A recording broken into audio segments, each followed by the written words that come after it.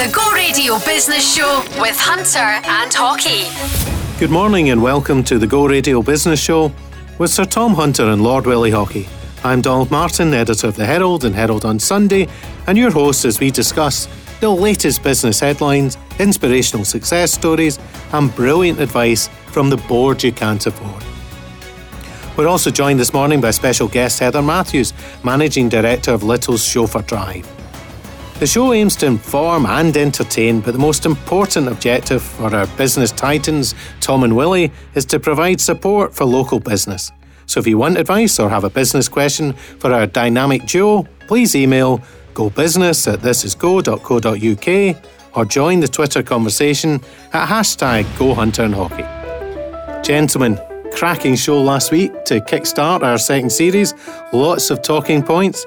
And once again, we have a few contentious issues to discuss. National insurance.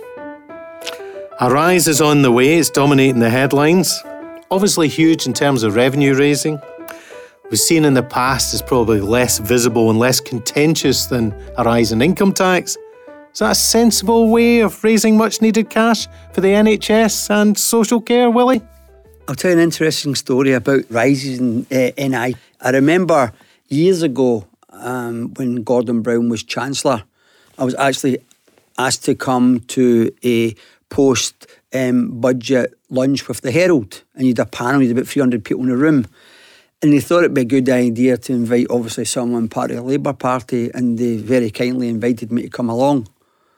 And from nowhere, Gordon increased NI by 1p. No one knew it was coming, there was no leak whatever. So I'm there, supposed to, be shoring up the Labour Party, and Gordon's just made a change to the tax system that's just cost me 700 grand. So you can imagine when the chairman came to me and asked me, what do I think? There was a silent pause, and I thought, I'm going to have to work out. I've got a calculator here. But my problem with increases in NI is this.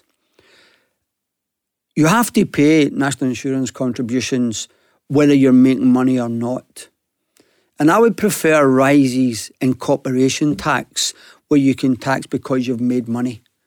And I think that I understand totally they need more money for the National Health Service, but I think that there's a better way in doing it. As they say, poor people who can't afford an increase in NI will be paying their bit as well, and I just think that this would have been better as something on corporation or on income tax.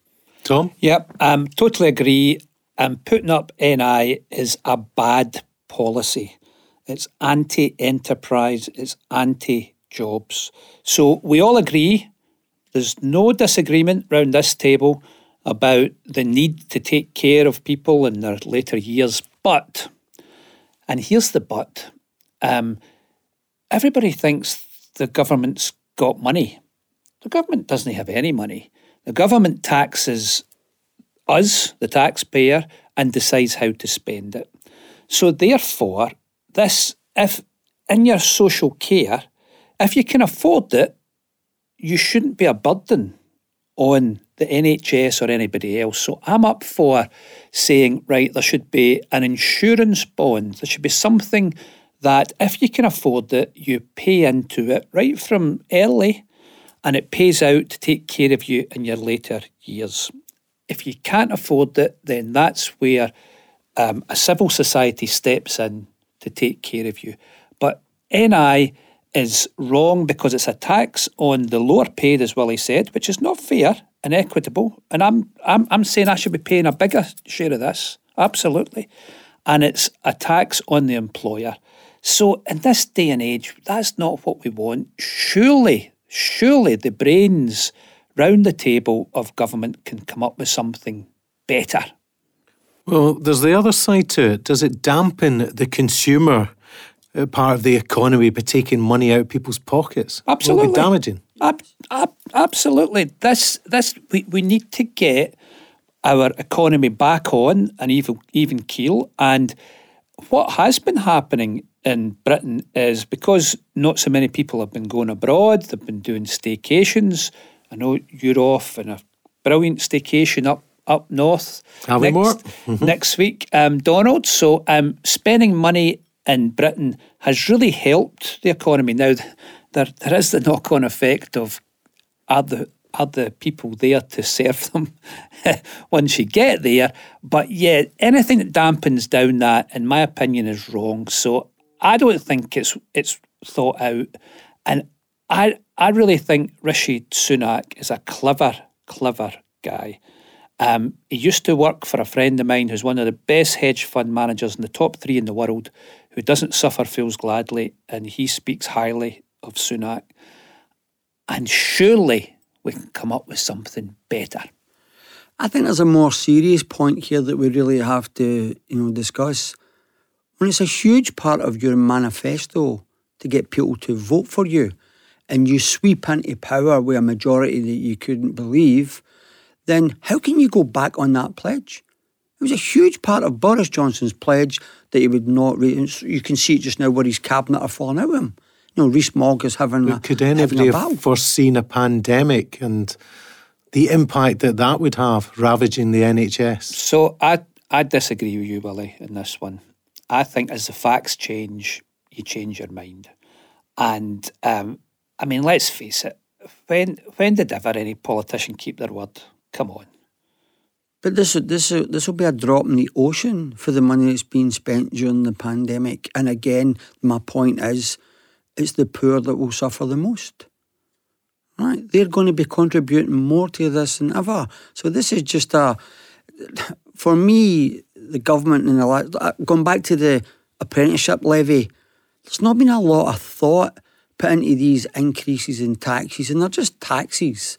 I think if they'd have thought it out, I think people, Tom's just said it, we could have lived with an increase in corporation tax. We could have increased, we could have lived with an increase in income tax for the higher paid. It's a tax on profits. Totally. And I'll guarantee you just now, this one policy, I seen a lady on TV the other night saying that I lent my vote to the Tories this year, I will not be lending it to them again. This is a broken promise. So if they were having a vote tomorrow in some of the red wall areas that they said that they'd managed to win, I'll guarantee you the voting would be different. Well, I want to take it away from politics because I'm not involved in politics. Obviously, you are, Willie. But I did read that Tesco agree with you on the apprenticeship levy. So surely we can campaign, because when you explained it to me, Willie, about this apprenticeship, there's never been a more important time for apprenticeships in this country, and by this country I mean the UK. And the apprenticeship scheme, as it's said, is not fit for purpose. You've said it in this show, and Tesco now agree with you. I think every trade body, most big companies, everyone on block, I have not met one, either a trade body, the CBI, the Chamber of Commerce, a big business, anyone who thinks that the apprenticeship levy was a good idea. And for the amount of money that they receive from it, it's done nothing but put the whole apprenticeship movement back. And Willie, can the Scottish Government do their own thing? Well, I don't believe there's devolved powers in relation to raising the funds through the levy, but what the Scottish Government could do, and what the Scottish Government are trying to do every turn, is to try and demonstrate that it could be cleverer than England, right? Which is great, if they're right. So what the Scottish Government could do is, and I know that John Swinney is leading up, the COVID recovery. This is a fantastic, example of how you can use this crisis to turn it round to an advantage. Treat it as an opportunity. Yeah, but the problem we've got is that people talk about modern apprenticeships. And there's apprenticeship for everything now, right? Which is great that kids are getting accreditation for anything they're doing, but we really have to look at the technical apprenticeships, right? I don't know anyone now that's an apprentice bricklayer or apprentice plumber or joiner, right? So back in the day, all your friends, everybody you knew was in those trades, and I really think that we should have a big push. And again, all around the green agenda. I've been harping on about it for about 5 years. Where's the young green champions? Where's the FM manager of a building that's over 100,000 square foot that's helping us with the environment? So you're saying apprenticeships are the way forward, but the CBI has predicted that we'll have 2 years of labour shortages. How do we tackle it in the short term? Well, training programmes. Obviously, you've seen a lot of stuff this week, last week, this week, about the HGV drivers and how we're going to try and address that.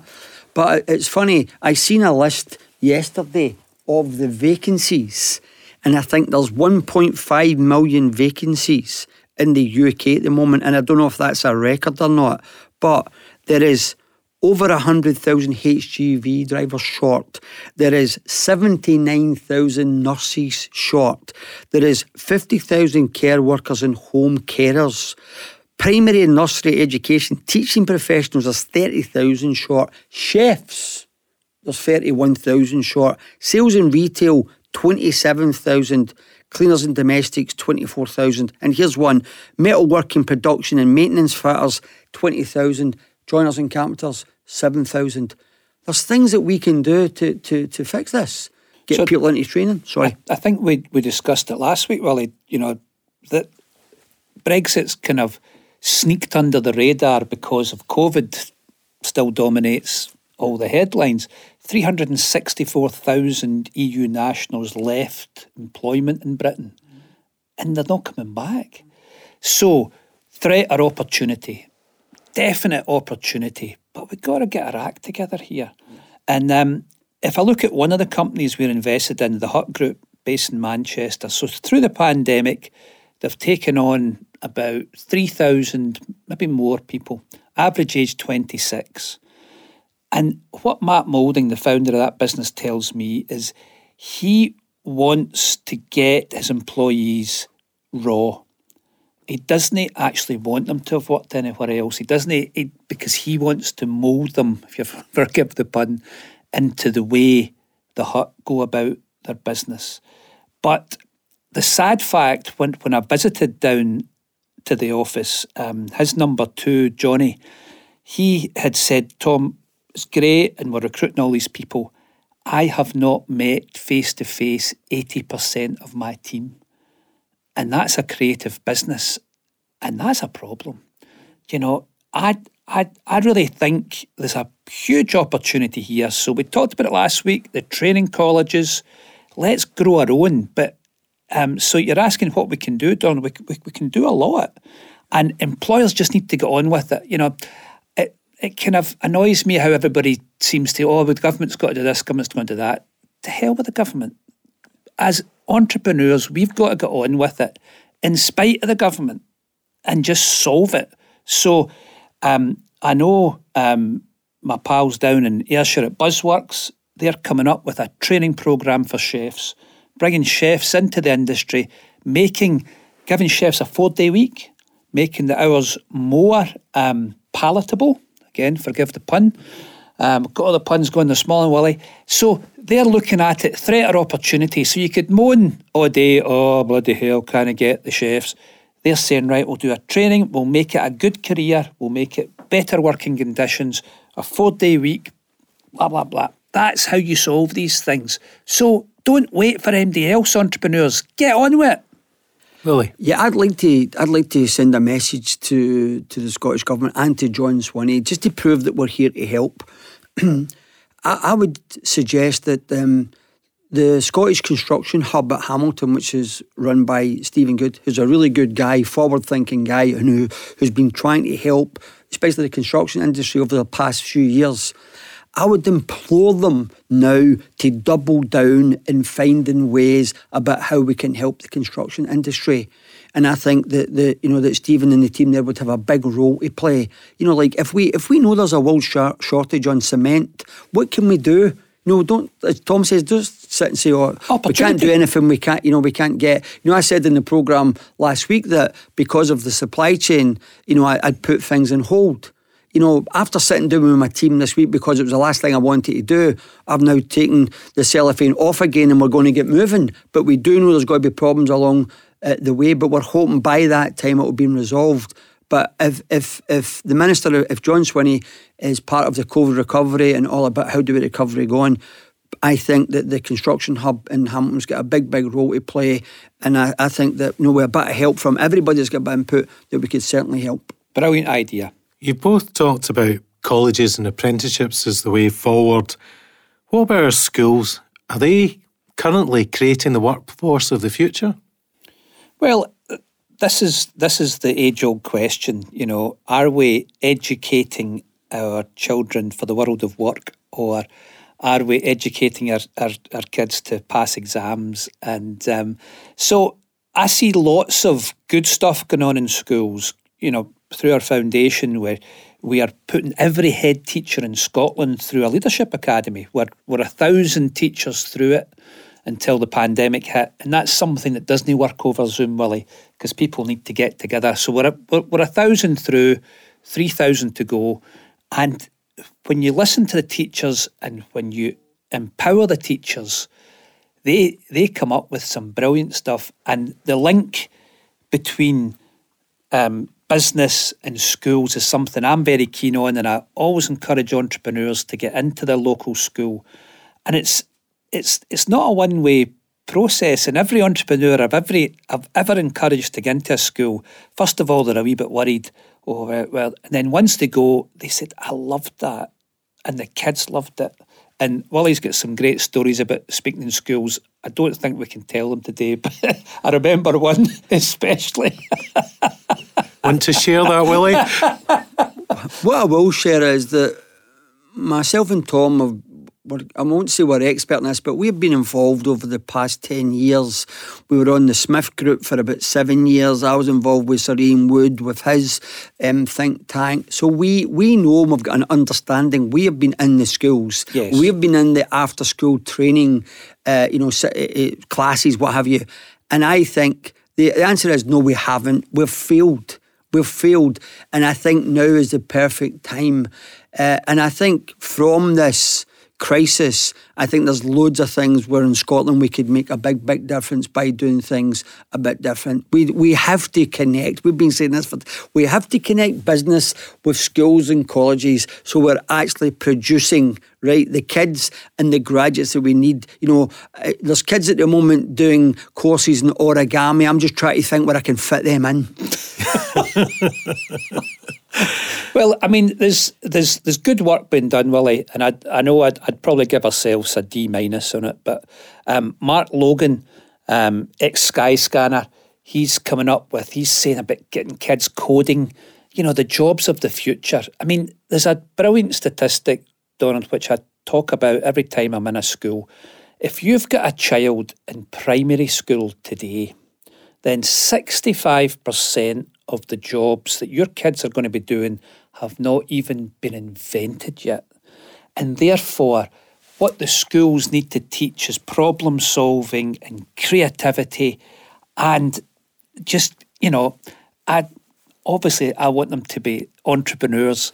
But, that's what we've got to get in, because, and I always leave the schools with this thought, if 65% of the jobs have not been invented yet, why don't we invent them? Yeah, there is some good schemes out there. The Pathway Project with Ian Ritchie and the things that he's doing, if we can help everybody getting behind these things rather than everybody try to do a disparate part, I think that we can certainly help. So big message in all of the last 10 minutes. John Swinney, we're here to help. Well, Tom, you mentioned problem-solving creativity. I'd like to take you back to the reason why they're raising NI, the NHS. Is it well enough run to spend those extra billions wisely and effectively? So the NHS is the third largest employer in the world, behind the Chinese army and city facilities management. And I've often thought trying to manage, I've got an aversion to managing big teams. I really believe in small, high-performance teams, and I've kept my businesses that way. Therefore, to try and manage the NHS is an almost impossible task. And it's never just about the money. Because if it was just about throwing money at a problem, we would have solved it. It's not about that. And various people will come in and try and solve this, but it's about the management of that. I don't know enough about the subject, but people who do know about it talk to me about trying to peel away the layers and make it more about the customer, which is music to my ears, because, you've now got assistants to managers to KPIs. And, okay, how's that helping the customer that we're serving? And that's just a question. I'm not good enough to have the answer, Donald. Do you, Willie? I totally understand, economies of scale, central decision making, central procurement, but the NHS is a monster that's out of control, and I definitely think that this goes against everything that I say in business, but I do think that it would be much, much better if it was broke up into smaller pieces. Yeah, there's too many decisions getting made at the top that is not right. It's a one decision fits all, and that doesn't work. There's regional issues. There is things that need money in different pots. I think social care across the country, there's more need for it in parts. There's more in other parts where people can't afford it. So I really think that the problem with the NHS is we make central decisions that has different effects in the regions across the country. And for me, it is the one huge business that I believe would actually, it would benefit from being a bit more fragmented. Good to keep the controversy going. You heard it here first, folks. Now, in the latest of our brilliant series on Great Scots, we tell the story of everyone's favourite, Walker's shortbread. The Walker story begins in 1898 when the 21-year-old Joseph Walker opened the doors of his own bakery with a loan of £50 and a driving ambition to bake the world's finest shortbread. In his first year of business, Joseph used every spare moment to perfect his shortbread recipe. As word spread and demand for his quality shortbread increased, Joseph took the first steps to expanding his business by moving to a larger shop in the Speyside village of Aberlour, also investing in a horse and cart to deliver his baking further afield. During the 30s, the business, like Joseph's family, was expanding. Two of his sons, James and Joseph, joined the company, bringing plenty of fresh ideas to the table. Over the years, manufacturers began to cut corners by using margarine instead of butter. But Joseph believed that people still appreciated the care that went into making a superior product like Walker's shortbread. Even after Joseph Walker died in 1954, his sons committed to retaining that simple but successful recipe of just 4 ingredients: flour, pure creamy butter, sugar, and salt. As demand grew, so did the business. By 1961, all 3 of James's children, Joseph, Marjorie and James, had joined the workforce, making them the 3rd generation of Walkers to join the family firm. By the 1970s, Joseph's grandchildren had begun exporting Walker shortbread to over 60 countries around the world, still maintaining their faultless loyalty to those 4 simple ingredients. To this day, Walker's continues to test all of its new products in Aberlour's village shop, describing it as the perfect way to ensure each cake and biscuit offers a real taste of Scotland. Walker's reputation has continued to grow as new customers the world over discover the quality of their baking. Industry experts have also been quick to recognise their success, with Walker picking up numerous international accolades, including 5 gold Mondial medals and the Food from Britain Innovation Award. Much has changed since Joseph Walker baked his first batch of biscuits over a century ago, but some things remain the same. Joseph's grandchildren and great-grandchildren have always remained true to Joseph's original idea, to bake the world's finest shortbread.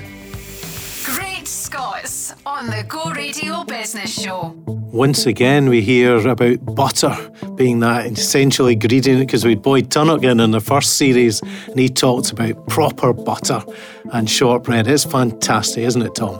It's amazing, and I actually think Walker's shortbread is Scotland's biggest food exporter, which is incredible when you think about it. And I say it every week, I love these stories, the enterprising up there in Speyside as well, just coming out the horse and cart, Willie, and then a global business.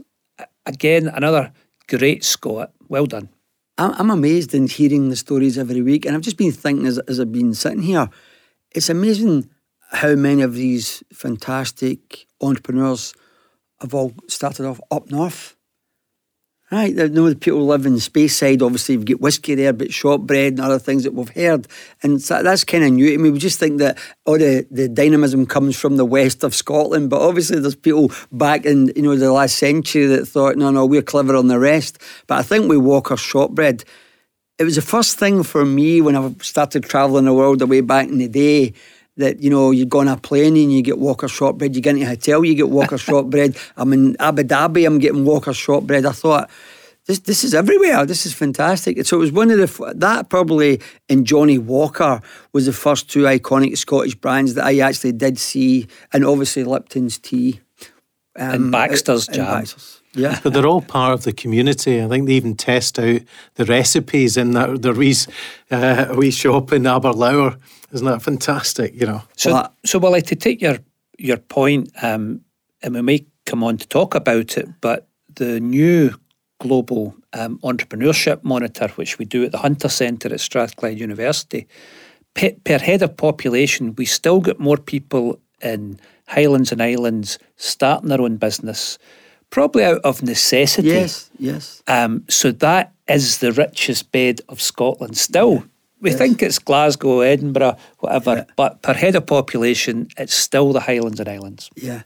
And I love the way they find a product and they're just determined to convince the world, that this is something you should buy. Like the latest one, they're selling seaweed, right? So just decided we'll make this vogue. So there, as you say, that necessity is the mother of invention, and I think the people up north have really bought into that over the last couple of 100 years. Well, it's now part of everyone's new year, isn't it? That gift as you come along with your whiskey and your shortbread. I had friends over from Holland at the weekend, and part of the Scottish pack going home was a can of Iron Brew, some shortbread. It was the Iron Brew was my hangover cure. That was what I had after New Year. Coming up after the break, we'll be talking to Heather Matthews, Managing Director of Little's Chauffeur Drive. Don't forget, if you want to be part of the board you can't afford, you can put your questions to Tom and Willie by emailing gobusiness@thisisgo.co.uk or join the conversation on Twitter at #GoHunterandHaughey. This is the Go Radio Business Show with Hunter and Haughey. Inspiring advice for Scottish business. Welcome back, as we're joined by Heather Matthews, Managing Director of Little's Chauffeur Drive. If you want business advice or have a question for Tom and Willie, you can email us at gobusiness@thisisgo.co.uk or join the conversation on Twitter at #GoHunterandHaughey. Heather, welcome to the show. Thank you for having me. I think the gentlemen are a bit disappointed that this week we've no cakes. They said we've had a nice wee run, but it's lovely to see you anyway. Sorry. The first important thing you need to know about Willie and I is we can be bought. Yes, that's the most indeed. important thing. Yeah. Yes. Wish I'd known that before I arrived. But you have got a fantastic family business and it's been an incredible success story. So tell us about the journey of the business and your own role within it. So the company that I run and own is called Little's Chauffeur Drive. It was established in 1966 by my father and my uncle and started as 3 cars that they bought from a man called George Little, who was emigrating to Australia, which is why it's called Little's. And I joined the business in the early 90s, went to university, did a psychology degree, like so many people did an arts degree, came out of uni, couldn't get a job, ended up going and doing a bit of work for my dad, helping him with some marketing. So at that point, the business was relatively small. But in the early 90s, the financial services sector was starting to take off, particularly in London.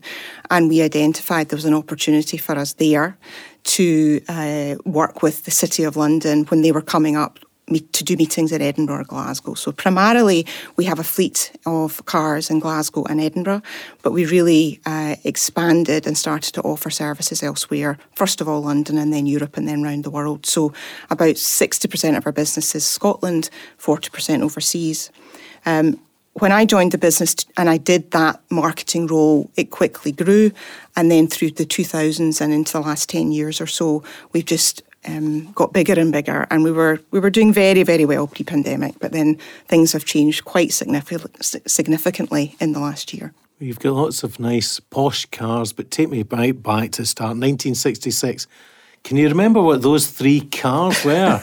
That's maybe a question from my dad. But Humber Super Snipe, maybe Just say that comes to mind. Blast from the past. We that. did. We had a lot of Daimler limousines when I was a kid. Actually, I do remember going to vintage car rallies in the back of a Rolls Royce. Wow. I remember being dropped off at primary school in a Daimler limousine. That's not a good thing to be done to a small I remember child. those Humbers and thinking, my, that looks like a tank. Imagine if you had to push that. I think my dad wishes we'd kept some of the really old ones actually and still They're worth had a them. few quid They today, probably yeah, would be, yeah. but yeah.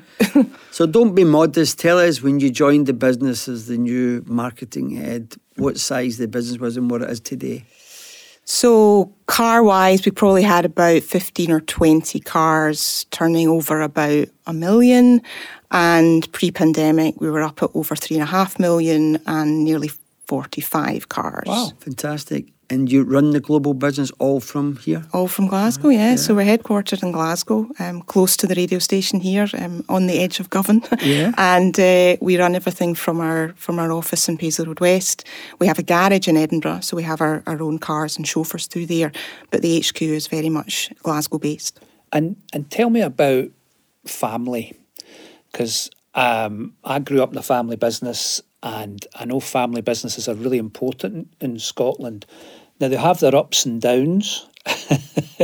So what's your story and what's your wee kind of snippets for MD listening about family businesses and what happens within them?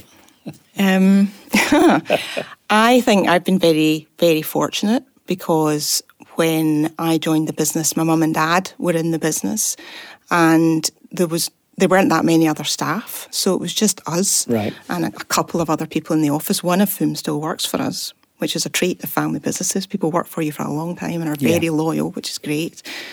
And I'd been in the business, so I joined the business in my early 20s. And in my early 30s, I started to realise that actually we needed to talk about succession. And succession is one of the big things that family businesses potentially stumble over if they don't go about it in the correct way. A lot of family businesses fail at succession point because you have the older generation perhaps who are not ready to let go, the younger generation who are perhaps not ready to take over. So there needs to be a transition period which doesn't always happen properly. But we were very fortunate that we had external help. So we were part of something called the Centre for Family Enterprise, which took place, was run at Glasgow Cali University. And we actually did a family business course for 2 years to aid that succession. I have and heard therefore, that one. it was absolutely brilliant. It Great. was so good. And a lot of the people that I know now in the family business community in Scotland, I met then or have met through other people that I met then, because family business leaders in Scotland are absolutely vital. We are the backbone of the Scottish economy. We contribute an enormous amount of money and GDP to the Scottish economy. And I really believe that in order for family businesses to succeed, you need to look at succession. You need to look at the other factors that are specifically around how to run a business and a family, because there sometimes can be a clash. Yeah. That's interesting. We've been about the scene for a long, long time and we never knew this. I'm obviously connected to GCU, so maybe we should find out a wee bit more and promote that a bit more for them. That sounds a really good idea. It's a very good thing, Willie, and it's about the age-old thing of entrepreneurs helping each other in this support mechanism of the peer-to-peer support, and family businesses are so important in Scotland. The backbone, as you say. So what's the best thing about the family business? What's the worst thing? I think the best thing about the family business is our staff. I think the fact that the staff have worked for Littles for a very long time. Our mechanic, Jim, has worked for us since 1969, I think, something ridiculous like that. Our reservations manager, Sharon's been with us for over 30 years. They live and breathe Littles. They've seen all the changes that have happened. They've embraced it all. And that's a really, really good thing. Bad things, there are not that many bad things, but I think during the last year it's been particularly difficult because I think with a family business, you're not thinking about the next quarter. You're thinking almost about the next generation. You're thinking about how can I keep this business going for a long time. It's a great point. To look after my staff, to be vocal in the local community, to be vocal in Scotland for family businesses and to take things forward. And during the pandemic, a lot of us were under threat. And that was difficult because as a leader, you have to try and be realistic, but also be positive and encourage your staff. And hopefully you then get to the other side, which we did. You know, I can talk about our experience through the pandemic and how difficult that was, but we survived. And I think a lot of that was down to the fact that we've been around a long time. So maybe for the listeners, talk us just through what happened, because things were going great and then, goodness, global pandemic. None of us saw it coming. No. So we didn't travel, and travel's not been allowed for 18 months, so that's been enormous, huge for us. Initially what happened was the cancellations started to come in first, second week in March, and that really ramped up very quickly. We took £140,000 worth of cancellations in a day. Oh. And you start to think, this is really scary. And I spoke to my staff. I had to stand up in front of my staff about 10 days before lockdown to say, this is going to get really bad. And what I'd like to suggest, what I'd like you to agree to, is that we do a staff reduction in hours for reduction in salary. So I got all the staff to agree to work 60% of hours for 60% of salary, which at the time, a lot of them thought, that's quite a lot. They didn't realise it was going to get as bad as it did. Neither did I, to be honest, but that was my first step. And then closure came. Obviously, we had to close the doors. Furlough arrived, which was brilliant for us. And then we had to go through... So furlough helped? Oh, massively. Yeah. Massively. Because we couldn't do anything. Yeah. We couldn't provide cars and drivers. And it wasn't your fault. And it wasn't our... No, and for so many people that's been the case, hasn't it? So whatever business we had, the little that we had, we did with the senior management team. So myself, my operations director and my general manager, they drove and I answered the phone. It was like going back in time to when my dad started the business. We looked at a pivot. I'm not a fan of the word, but we looked at that, but thwarted at every turn because everything was travel related. So adaptation and innovation became my focus. How can I innovate? How can I adapt in order to survive? I reached out to a lot of other business leaders that I knew, some who I didn't, right. Trying to expand my network even further. Spoke to people who also were in the same sector in terms of driving. Spoke to Adam Clark at Arnold Clark, spoke to JW Philshill. Do you need drivers? Can I give you my guys? Just so I can continue to give them work. But with the end of furlough looming last October, I had to reduce my costs further. I had to do more redundancies. And then I pretty much put the business into a financial coma over the winter because there was just no business there. And that was the only way that I could see that we would survive. And then the last 5 months, I've been carefully reawakening the business while keeping our costs down. Can I ask you, as a leader of the business, what helped you cope? Because, sometimes there's not a lot of sympathy for the owners or the leaders of the business. Yeah. But this show's about encouraging those entrepreneurs. So how did you cope during that time? So personally, how I coped was I really focused on my own resilience. I did a lot of work around that. I've done a lot of online courses on thriving, on resilience. I did wild water swimming. I exercised a lot. I got a spin bike in one of my bedrooms. I just kept connected as much as I could. I'm also a member of an organisation called Vistage, which allows business leaders to come together once a month to discuss and share problems. And my Vistage group were amazing for me last year. I heard about that. What? So it's a worldwide organisation that is predominantly for CEOs, and there are world-class speakers, and the main benefit I find is you have a group of business leaders who are almost like a non-executive board, and we do some issue processing, we help each other, we learn all about each other's businesses, and we help in any way we can. And during the first lockdown, there were so many questions about furlough, how it's all going to work, all these things that we were lucky enough to have a really, really top class employment lawyer in our group. So he was great at helping us. So we're all offering each other advice. That really helped. That was invaluable for me. Yeah, that's a fantastic organisation, which I had not heard of either. And this is a thing that we've been trying to promote, for years and years and years. So it's interesting to find out, but I'm going to certainly find out more about Vistage. Yeah, great idea. Because Tom mentions that, he mentioned it earlier as well, that being the CEO or the MD of a business is a lonely place.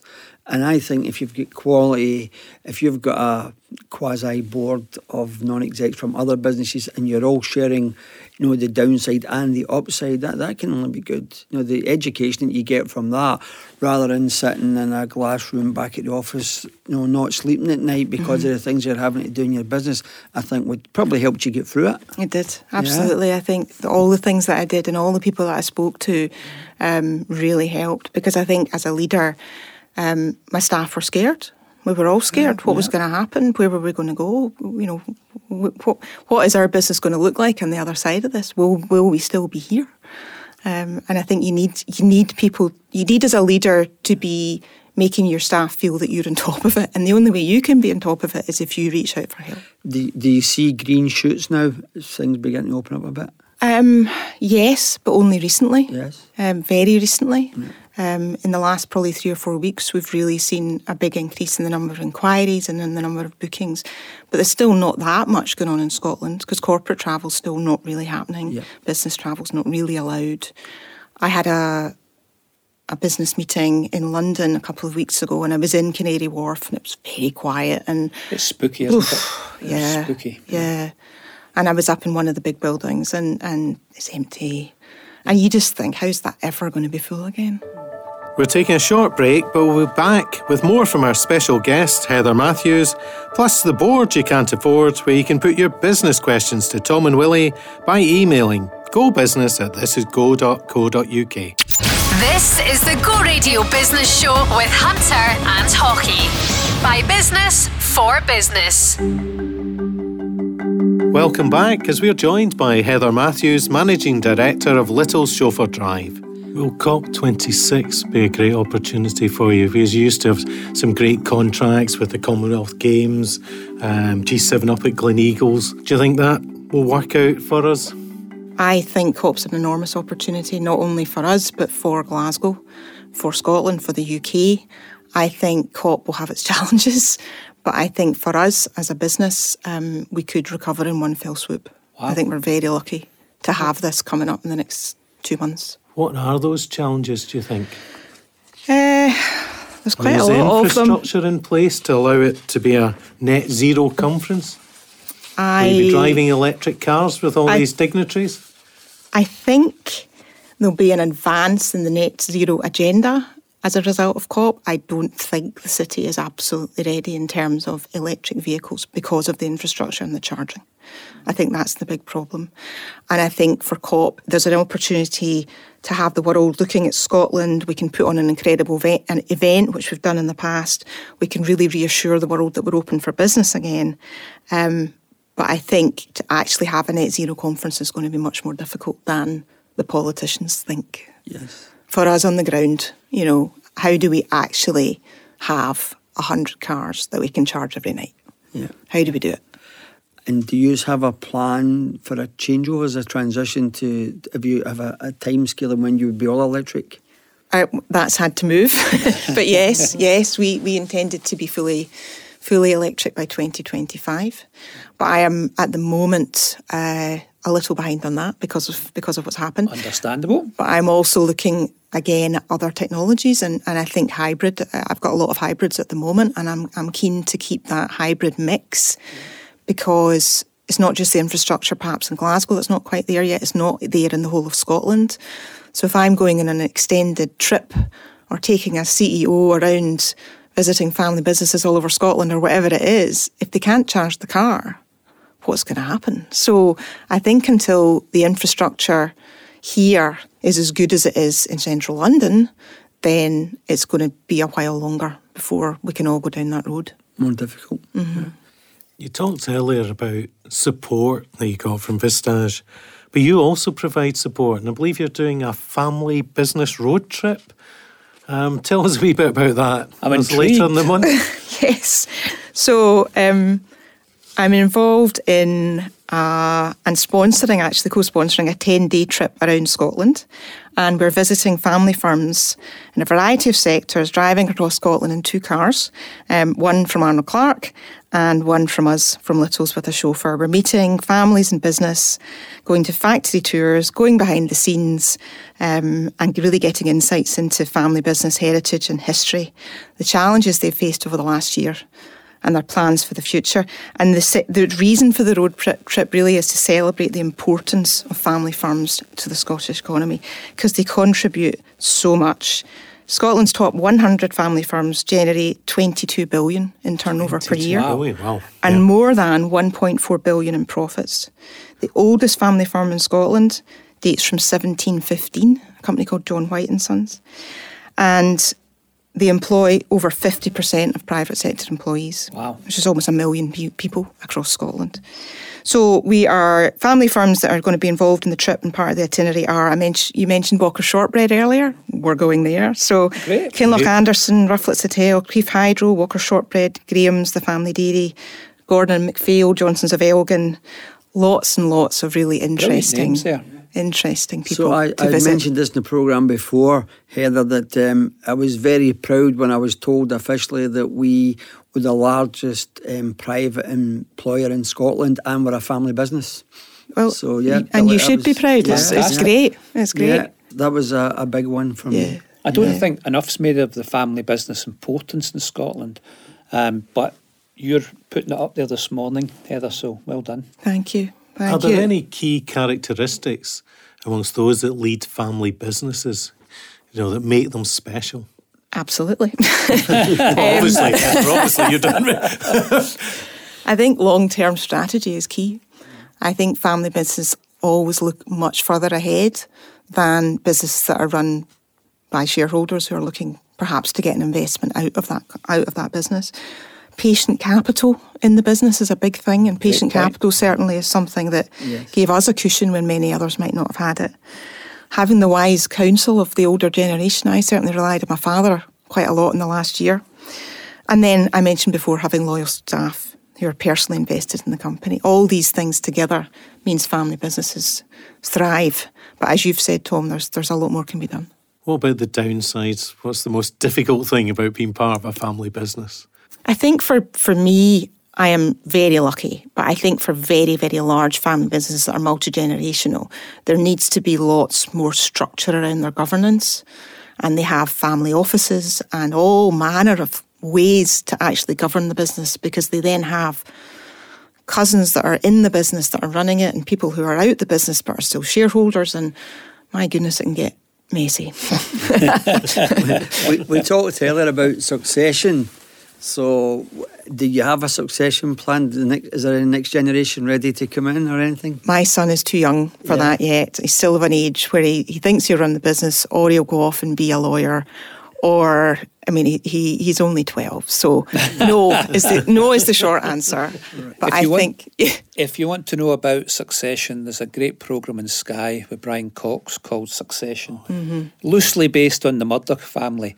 And that's how not to do it. Allegedly. I haven't watched it. The Go Radio lawyers are jumping in here. But a great watch nonetheless. And it features some parts of Scotland as well too. Dundee and Gleneagles. So I'm quite fortunate. I only have one son also, but he's now a lot older than 12, but he lives in Geneva, so I know for a fact he's definitely not coming into the business. So one piece of advice would you give your son when he's old enough to maybe run the business from what you've learned? I think for me it would be around probably going and getting another experience first, getting to know other things, doing other things before you start. I worked in a pub when I was in my early 20s, and I'm a big believer that working in a pub really teaches you how to interact with people and all about customer service and hard work. I think it's really important that people come into a family business ready to work hard and ready to look after their customers. Yeah, what have been the key characteristics and traits that have made you, Heather, so successful? I'm very determined. So we can tell. Yeah. And I think you've been a good leader through a pandemic. I think you have to be. And I think if you're driven and determined, you can do anything. And if you're happy to ask other people for help, then that also is key. You can't be driven and think you know it all. You need to ask for help, and that's two things that I think I do quite well. No, well, I think it's a brilliant story, and I'd like to thank Little's, because when I got my first ban from driving for speeding, Little stepped in and helped me, Donald. That was my first ban. So thank you. I do recall that, but I wouldn't have mentioned it. So you just want to get the police to be following him now. There's a bit of business there here, a wee bit of marketing. They seem to always be my case, Willie. Well, I've been fortunate. I don't want to touch wood that I've not needed that, because as of yet I've not been banned. But is there anything that you can use this platform today? How can we help you promote your business? I think just the opportunity to be here and talk about it's been really, really interesting and really good. I think for me, one of the things that I looked at, I mentioned pivot, and I didn't want to go down that road, but I did look at opportunity, and I kept an eye on things and what else we could be doing. So we are also going to be looking. I bought an e-commerce business while things were quiet as well. Right. So that sells gift vouchers on behalf of 5-star hotels. And so it's aligned to the core business, and that's been ticking over for 3 months now, and we'll really try and grow that beyond the end of the year. Great. And I'm also looking at launching a new brand, which is going to be aimed at small group travel for private individuals, more of a B2C casual offering. So we will come out of this with 3 propositions, and that I think will give us a benefit in the future as well, because I think with a pandemic you have to look and see what do you do and how can you make yourself certainly not future-proof, but how can you make yourself less likely to fail in the future? So I suppose from my point of view, looking at it long term, I've diversified a little bit, and I'm excited about the future again. One of the things I think that we definitely want to get out today, this is not you saying, this is me saying this, is that executive travel, the hire of cars, is not as expensive as people would think it might be. It's not. I've just actually found this out over the last few months. It's not. I was amazed. It's used by so many people as a way of actually lowering their costs, because they're not jumping in and out of taxis. They are able to use the car as an office on the road. A lot of our clients use our cars, a great deal of the time, and they're going out to potentially do a multi-million-pound deal. They can't be late. Yep. And it's a huge thing for Scotland. Scotland's massive in terms of the events that we put on. And if you have world-class speakers coming in to an event, you don't want them to try and get a taxi. You put them in a chauffeur-driven car. So it's one of those businesses and industries that a lot of people don't know about, but actually it's working away in the background and making sure that a lot of the things that Scotland's really good at, we help with. Fantastic. You also do chauffeur-driven tours of Scotland, so holidays. That's a dream job for me when I retire from the Herald. I have to say, I just love Scotland and the views, and I was looking at the website and your drivers just talking about some of the stunning scenery. But that sounds like great. People always think it's just going from business events but it's actually touring Scotland. Tell us a bit more about that. So the leisure side of the business was hugely, hugely successful just before the pandemic. We really had seen a growth in leisure, and the people that we look after would be individuals, mainly coming from overseas, so US and Canada is a big market for us. A lot of people tracing their ancestors, a lot of Americans coming over because they think that they're related to Walker Shortbread or whatever it is. They have some connection. We work with a lot of tour operators and travel agents, and how it works is that the person or tour operator will get in touch with us, maybe with a wish list. So people say, I really want to see a castle, I want to do this. And we will then build an itinerary for them, and we will allocate a chauffeur to it. And he then does a whole lot of work in the background for them. And they go out on the road for 3 days, 6 days, whatever it is. We can also organise hotels for them. Generally, they'll be staying in 4 or 5-star hotels. And they have this incredible experience that is a holiday, but something they will always remember. And people who do a sightseeing tour in a chauffeur-driven car just have the absolute best time, because they don't need to worry about getting from A to B. They don't need to worry about driving on the wrong side of the road. They don't need to worry about having a glass of wine at lunchtime. All these things that just make it easier and make it more enjoyable. Tell us a bit about the fleet. What do you have? Some cars, minibuses, Vianos, big coaches? What do you have? Most of them, yeah. So we have Mercedes E-classes, so we've got hybrids, plug-in hybrids, we've got Lexus hybrids, and we've got some Jaguars as well, some Jaguar XJs, some Mercedes S-classes, and then we've got a whole lot of V-classes. So V-classes are the equivalent of the Viano, I suppose, which can take 6 or 7 people, and they're great for larger groups, golfers, family groups. Anytime you want to travel in more than a couple. But we can also organise coaches and all sorts of other things because we're very, very well connected across the whole of Scotland. Fantastic. So you've had a lot of success. What are you most proud of? Oh, goodness. That's a really hard one because there's been lots of things. I've been so fortunate over the last few years. We won a lot of awards in 2019, and I was never really one for awards. I didn't ever really understand what an award was for, but I think the key thing, one of the things that happened actually, Sir Tom, was I got a letter from you in 2015, I think, when the Scottish Business Awards first started. Right. And I was nominated for Female Business Leader of the Year. And I was blown away by that. But actually, the reason that awards are so good is because it gets your name out there. And I think it made me realise that I had to be the face of Littles. And if I was the face of Littles and talking about Littles, then Littles as a company would be more successful. Yeah.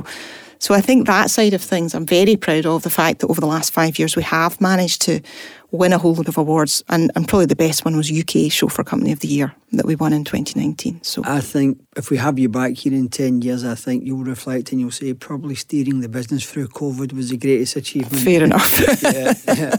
I mean, when somebody turns off the spigot and just said you've got to close and it's no fault of your own, I can only imagine what that's like. And so well done. I think the big achievement is keeping going. Yeah. Thank you. Thank you. Fun section to end with, I'm afraid, Heather. Okay. I've got 10 quick-fire questions for you. So let's see. Kicking off, how would your family and friends describe you? I am a good friend, a good listener, and a good host. I really want to get loads of people in my house and do dinner parties again. We've not been able to do that for a while. So, great. Your best and worst traits? My best trait is I get things done. I'm very driven and focused and organised. My worst trait is that I often take too much on because people know that I can get things done. And then I get frustrated and I can't get through it all. What's the best book you've ever read and what are you currently reading? The best book in the last year that I've read is a book called Hamnet by Margaret Atwood, which is all about Shakespeare and Shakespeare's family. It's very, very good. I'm not reading anything at the moment. I read 4 books on it when I was on holiday in July, so I'm taking a break. What music are you listening to and what's your favourite band? I've been listening to the new Billie Eilish album the last couple of weeks. I really, really like female singer-songwriters like her or Lana Del Rey or Taylor Swift. But I also really love dance music. I'm a child of the 90s. So, yeah, raver. I have been known, yes. Fantastic. The best place in Scotland you've visited and why? Sutherland. I absolutely love Sutherland, from Ullapool to Lochinver, the mountains around there, the landscape up there is like nothing else in the whole of Scotland. It's so quiet. I love it. And if you were in power and could change one thing, what would it be? I would do away with political parties. Hey! Because the damage they do, You because agree all with that, Willie? 100%. because all politicians do is just oppose what the other one says, so nothing ever changes. Yes. Great. Dictatorships are the way forward.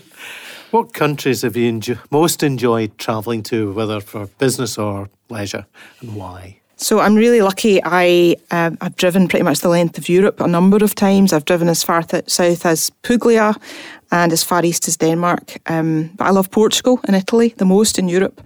On business, I was in China with Visit Scotland in late 2019. I absolutely loved it. I felt so lucky to have been able to see Shanghai and Beijing, and I travelled on a bullet train between the two. Easy one for you. Do you pay cash or credit card? Apple Pay, actually. Oh, in the last year, technology's bypassed me. I don't use cash anymore. I don't even carry around my purse anymore. I just do everything through my phone. Well, what's been your best and worst investment? Best would be houses, which I've bought and sold over the years. I think that's always worked out well for me. Stocks and shares. I've never ever had any success with that.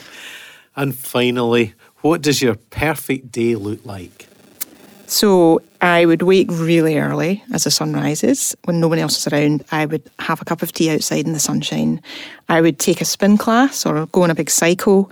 I would have a delicious brunch with a friend, a walk on the beach, an afternoon nap, and a meal in a lovely restaurant with friends, all ideally in Portugal.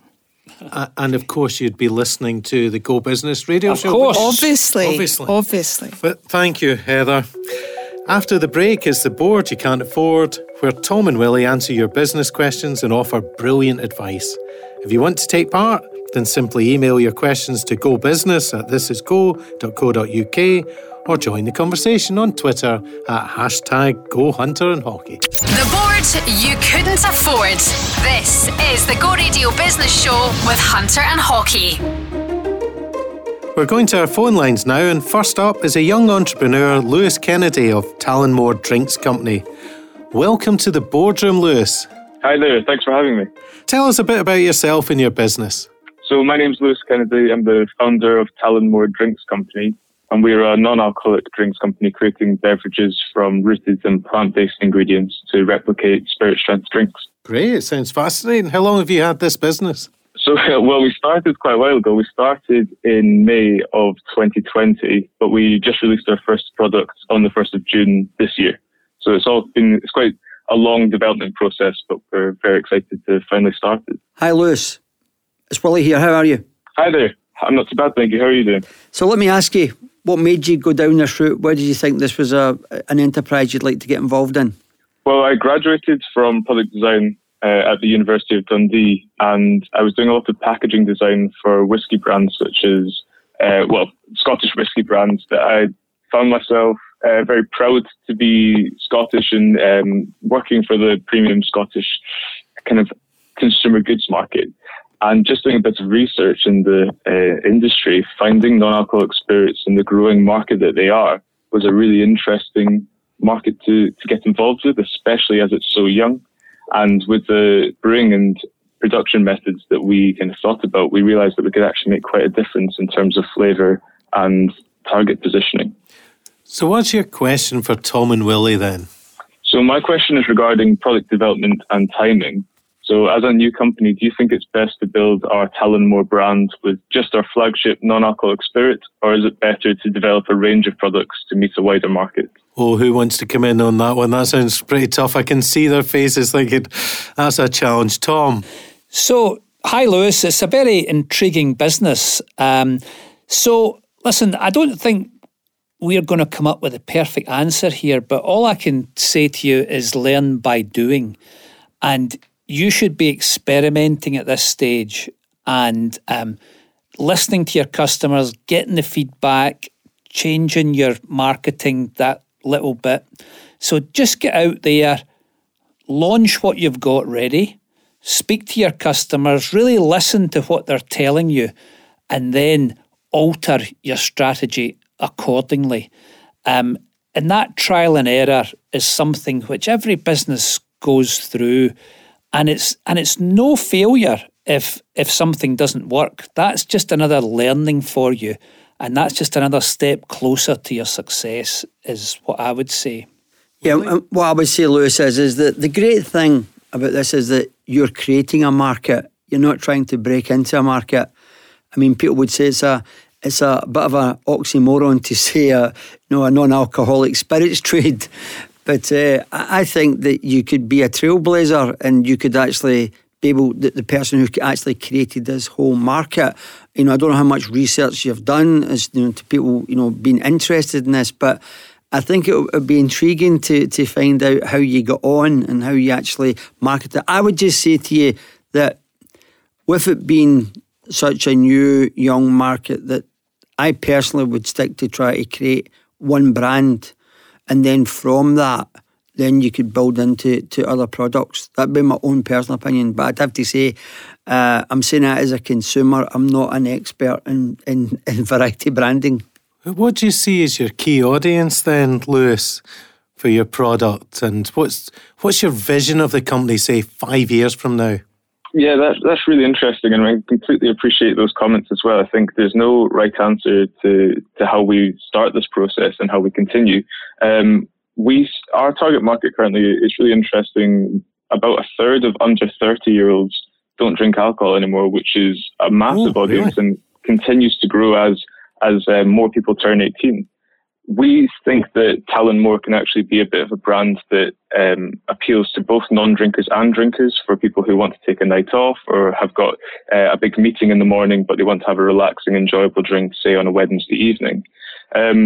In 5 years, I see us going more internationally. There's lots of communities of people who just don't drink alcohol for many reasons, including religious reasons. And that would then continue through to Saudi Arabia, the Middle East, for that large community of people that enjoy drinking and foods, that enjoy high quality food, but can't drink alcohol. So I see us really going a lot more international to try and appeal to a lot more communities. That sounds like a good plan, Lewis, and that was an interesting stat you've just gave us there about under 30s and non-alcoholic consumption. So I think that this will be interesting to see, how the product goes. And obviously you've touched on something here with the religious bias rewards towards not drinking. So it'd be great. I mean, that's obviously a huge market if you can break in the Middle East and Asia. So good luck with that. I think you're really onto something here. A friend of mine is launching a non-alcoholic champagne, which, to start with, I thought this is madness. But he said about the Middle East as well, Lewis. And that stat you've just said is, brilliant. So best of luck to you. I think you're really onto something, and keep in touch with the show and come and tell us about your future successes. Yeah, all the very best. Yeah, we'll certainly raise a glass. Thanks so much for your time. Really appreciate that. Thank you. You're welcome, Lewis. Thank you. Thank you. Speak to you soon. Cheers. Yesterday was the 20-year anniversary of 9/11. Tom, I understand you were there. Yeah, amazingly so. I was over looking at business opportunities in New York, and we had arrived on the Monday, September the 10th, and we were meeting for breakfast in Midtown.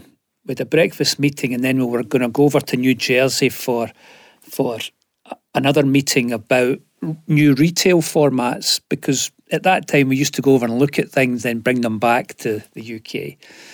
And we're having breakfast, and I'll never forget it, the Parker Meridian, Midtown, and I had forgotten a belt for my trousers, and I said to the guys, we're meeting with Ernst & Young, and I said, I'm just going to pop out, get a belt for my trousers, I'll be back. And I went out, and it was 9 a.m. New York time. It was a beautiful blue sky day. There wasn't a cloud in the sky, Willie. It was one of those crisp New York mornings, but there was something wrong. The cars had stopped. There was all the yellow cabs sitting, and I actually said to a cabbie who was sitting with his door open, I said, is there something wrong? And he said, listen. And the radio was on, but I couldn't get what was wrong. And I just went straight back, and I said to the guys there, I said, listen, there's something wrong happened here. And then the phones began to go. And the head of EY in Manhattan said, right, come with me. I managed to get a phone call off to Marion to say, look, I'm all right. And then the mobile phones all got cut off because they didn't know what was happening. So they didn't want any terrorists communicating. So they cut off all the phones. So we watched 9/11 kind of take place on the TV screen, but in Midtown Manhattan. And they then sealed off Manhattan, so you couldn't get on or off. And I wasn't actually scared until we went out for an Italian that night. And normally, you know what New York's like, it's busy and everything's happening. And the only traffic was emergency services. The only noise was the wailing of the sirens. And we went into this Italian restaurant, and normally it's busy and everybody's chatting, and there wasn't a word spoken. It was the most eerie thing. We had a quick bowl of pasta, then back to the hotel. So and in the hotel room watching it unfold. And the only time I got scared was when there was rumours going about that George W. was going to nuke somebody, and they were going to nuke somebody back. And I thought, well, they're going to nuke Manhattan because that's where this is, and we're stuck here. But of course, it didn't happen. And we were supposed to meet a couple of very big New York business people who had a format, Bed Bath and Beyond, it was called. And in the afternoon, they actually asked us, so this is the afternoon of 9/11, on the Tuesday, they asked us to come to their Park Avenue apartment to have the meeting. So what was I doing in 9/11? I was having a business meeting in Manhattan, believe it or not. I mean, it was surreal. But anyway, trying to get out of New York, we were allowed off of Manhattan the next day, and we went over to New Jersey, where we could actually see where the Twin Towers had been. We were looking over the Hudson. And I managed to get us a private aircraft. The bit I'm missing out actually was we were meeting with other Scottish entrepreneurs. Richard Emanuel, Paul Slater were all coming across. And Richard Emanuel had booked Windows on the World for dinner on the Tuesday night of 9/11, and that's at the top of the World Trade Center. Wow. So I was due to have dinner there. Wow. So someone was looking after me at that point. And anyway, trying to get out, we managed to get a private plane, and we went over to Teterboro airfield, and there was a few false because it was all still, the airspace had been closed down, nothing was moving, and the captain would come in and say, right, are you ready? And I said, of course, aye. And then, no, it's closed down again. So this happened about 3 times, and then we finally got up in the air, and it was such a relief. And then the captain called me up to the flight deck, and he said, see that aircraft there? That left Teterboro just before us. They were the first to be allowed out of American airspace, and we were the second. And I went, right. And he said, do you know who's on that aircraft? And I said, no. He said, that's the Bin Laden family. Because the Bin Laden family were very wealthy Saudi construction who had business interests in America. Obviously, Osama bin Laden was the black sheep of the family. But that plane, and we trailed it because we couldn't fly directly into Prestwick. They wouldn't allow us, so we had to fly to Shannon in Ireland. And that aircraft landed in Shannon as well. I never saw anybody. But they went on to Saudi Arabia, and we switched aircraft and went on to Prestwick. So that's my 9/11. Somebody taking care of you. Yeah, you certainly were blessed escaping that. A terrible, terrible tragedy. More positive note, coming up you've got Kiltwalk, that great venture you back. So tell us a bit about that. Yeah, so for the first time in a wee while we'll be able to walk together. Numbers are limited. So if you want to take part and raise money for a charity you care about, get a wee bit of tartan, get registered, and the Hunter Foundation will top up whatever you raise by 50%. And the other brilliant thing, we've got brilliant sponsors. We've got Royal Bank of Scotland help us, Arnold Clark. Just by registering, 2 people are going to win brand new cars, Willie. Amazing. I mean, Big Eddie at Arnold Clark, just amazing. And since the beginning, Donald, since we've taken it over, there's been over £27 million raised for over 2,100 different Scottish charities. I'm very proud of the Kiltwalk team. So get your tartan on. No, it's phenomenal what you've done with Kiltwalk. I remember it from the very early days. It keeps growing and a great venture to take part in. And as you say, it's helping your charity of your choice. So you be walking, Willie? If my feet hold up, yeah, I'll certainly be attempting. Just the short Donner, I think it's called, the 5 mile maybe. Someone's talking to me about it yesterday. Yep. But no, the Kiltwalk has been an amazing success. It's probably one of the most high profile charities where people can get involved.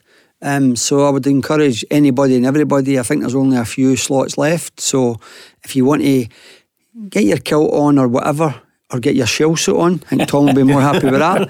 And I did walk it once with an Elvis suit on, so I won't be wearing that. I don't think it'll fit me now. But no, Really? fantastic. I've got the photos, Donald. Yes, he's got I've got the photos. photos. I think I we did. need to post that up on Go Radio social media. I was the only person out of 14,000 that thought it was fancy dress walk. Couple of email questions from listeners. Neil Cleland is asking, what advice would you offer businesses financing or looking to scale, Tom? Oh, goodness, that's a broad question, but it depends what sector you're in. But there's a couple of things which are there's universal for whatever business you're in. Really understand your customer and your customer's needs. Really understand, look at the downside. The upside always takes care of itself, Willie, as we all know. So look at what you're risking to scale up your business. Make sure you've got a team that can do it, and then give it a go. Give it a go. Willie, what's your advice? My advice would be, first and foremost, is that make sure that the money that you believe that you require to scale up is definitely necessary, right? If there's a way of growing your business without having to borrow or whatever, then look at every avenue. And I can say that because, I've been quite good at that over the years. And then when you do realise that your return on investment could be great and you think that you're convinced about your idea about scaling up, then the usual first place to go, sort of family and friends, and then bank. And if unsuccessful, then you have to look at VCs and people taking stakes in your business. But I would just say, be absolutely certain that it's the right time to scale up and to make sure that definitely that it's worth your while. Don't take a risk by going out and spending, six-figure sums on the whim that you think you might be right. Make sure that you're certain. He also asks or says you are both instigators in eSpark, the entrepreneurial training and resource. What should such incubators now be offering post-pandemic?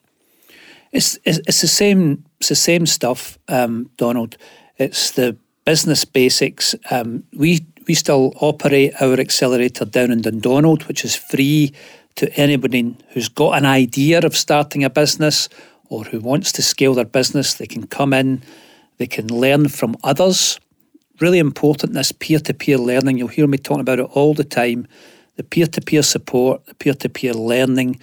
But the number one thing that we teach there is cash flow. Cash flow, cash flow, cash flow.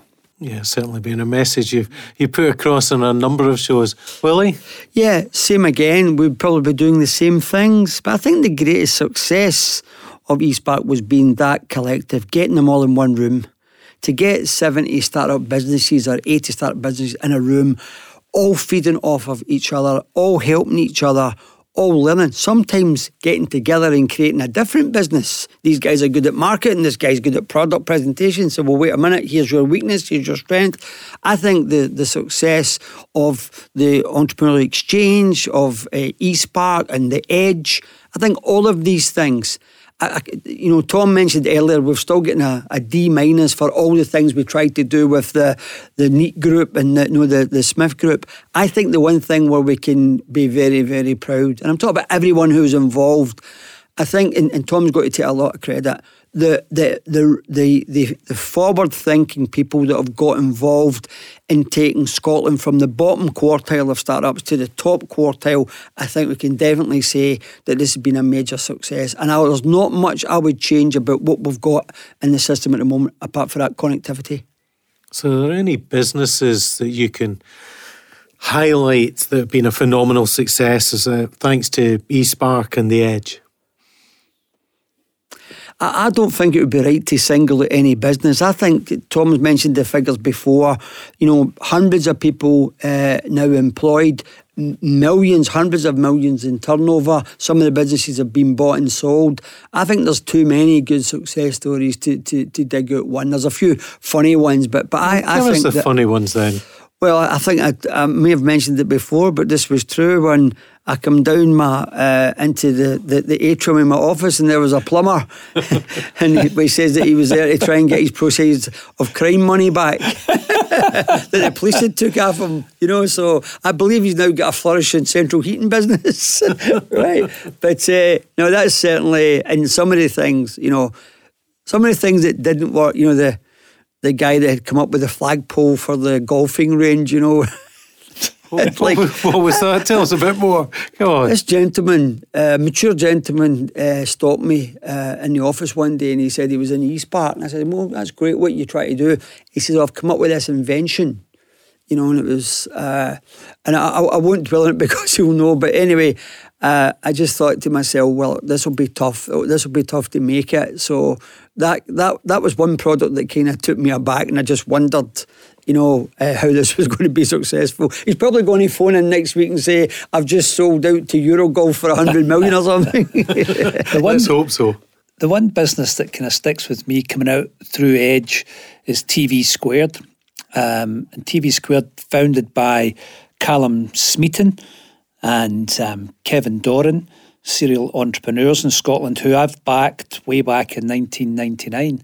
And Callum come up with a new way to measure TV advertising. So it's great Scottish ingenuity and engineering, but now a global business. And Callum said in the early days, the Edge money came without any strings attached.